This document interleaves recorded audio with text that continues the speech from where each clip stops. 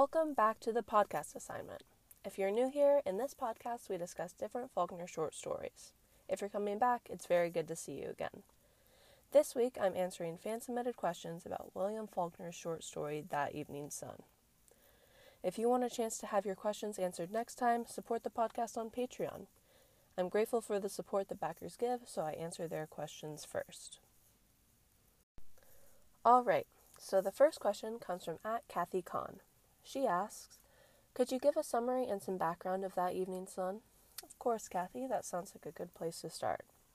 So, That Evening's Sun was first published in 1931. The story starts with the main character, Quentin Compson, as a 24-year-old. Throughout the story, he jumps back in time in his memories to tell us what happened in his childhood. The other main characters are his sister Caddy, or Candace as their father calls her, his brother Jason, and Nancy, the African-American maid. Some other side characters are the kids' parents, Mr. and Mrs. Compson, and Nancy's husband, who's named Jesus.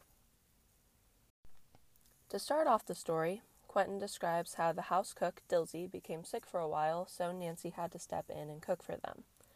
This was fine throughout the day, but when it was time for Nancy to go back to her house, she was afraid to, because she didn't want her husband to kill her.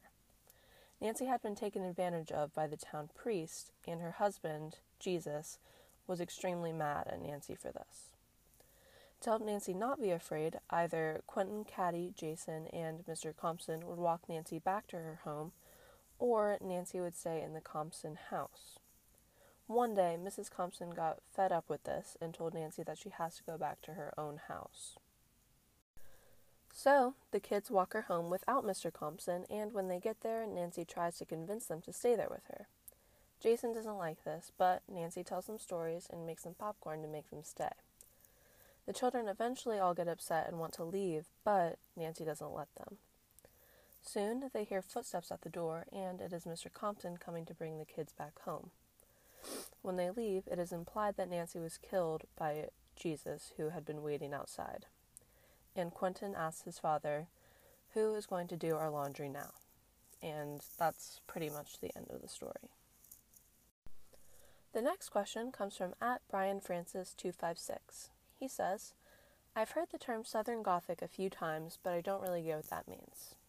Okay, so according to Britannica.com, Southern Gothic literature is a style of writing that takes place in the South, and it focuses on grotesque themes. It might include supernatural elements, but they mostly focus on damage and delusional characters. That Evening's Sun is definitely a Southern Gothic short story. It got pretty messed up at some parts. William Faulkner was known for writing stories like this. Alright, so moving on. The next question comes from @Jennifer8365. She asks, why does the story jump around so much? It makes it a little confusing. I would agree with you on that. With a lot of Faulkner's short stories, it takes a couple of read-throughs to understand it. Faulkner employs a technique called a dislocated narrative in a lot of his works.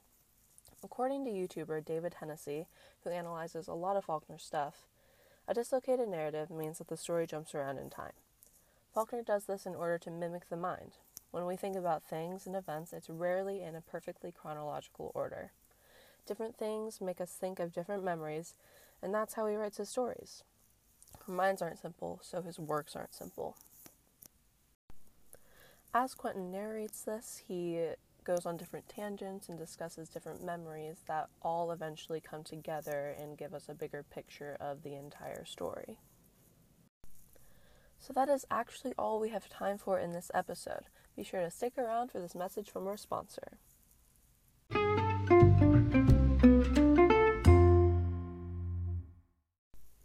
I would like to thank SeatGeek for sponsoring this episode. If you don't know what SeatGeek is already, they're an app that makes buying tickets easier than ever. You can get tickets to almost any event through this app, and you can even see the view from the seat to make sure you're getting a good deal. All you have to do is enter the promo code Dobrik to get $20 off your next tickets. Thank you so much for watching this episode of Podcast Assignment. I will see you next week when we discuss Dry September. Bye!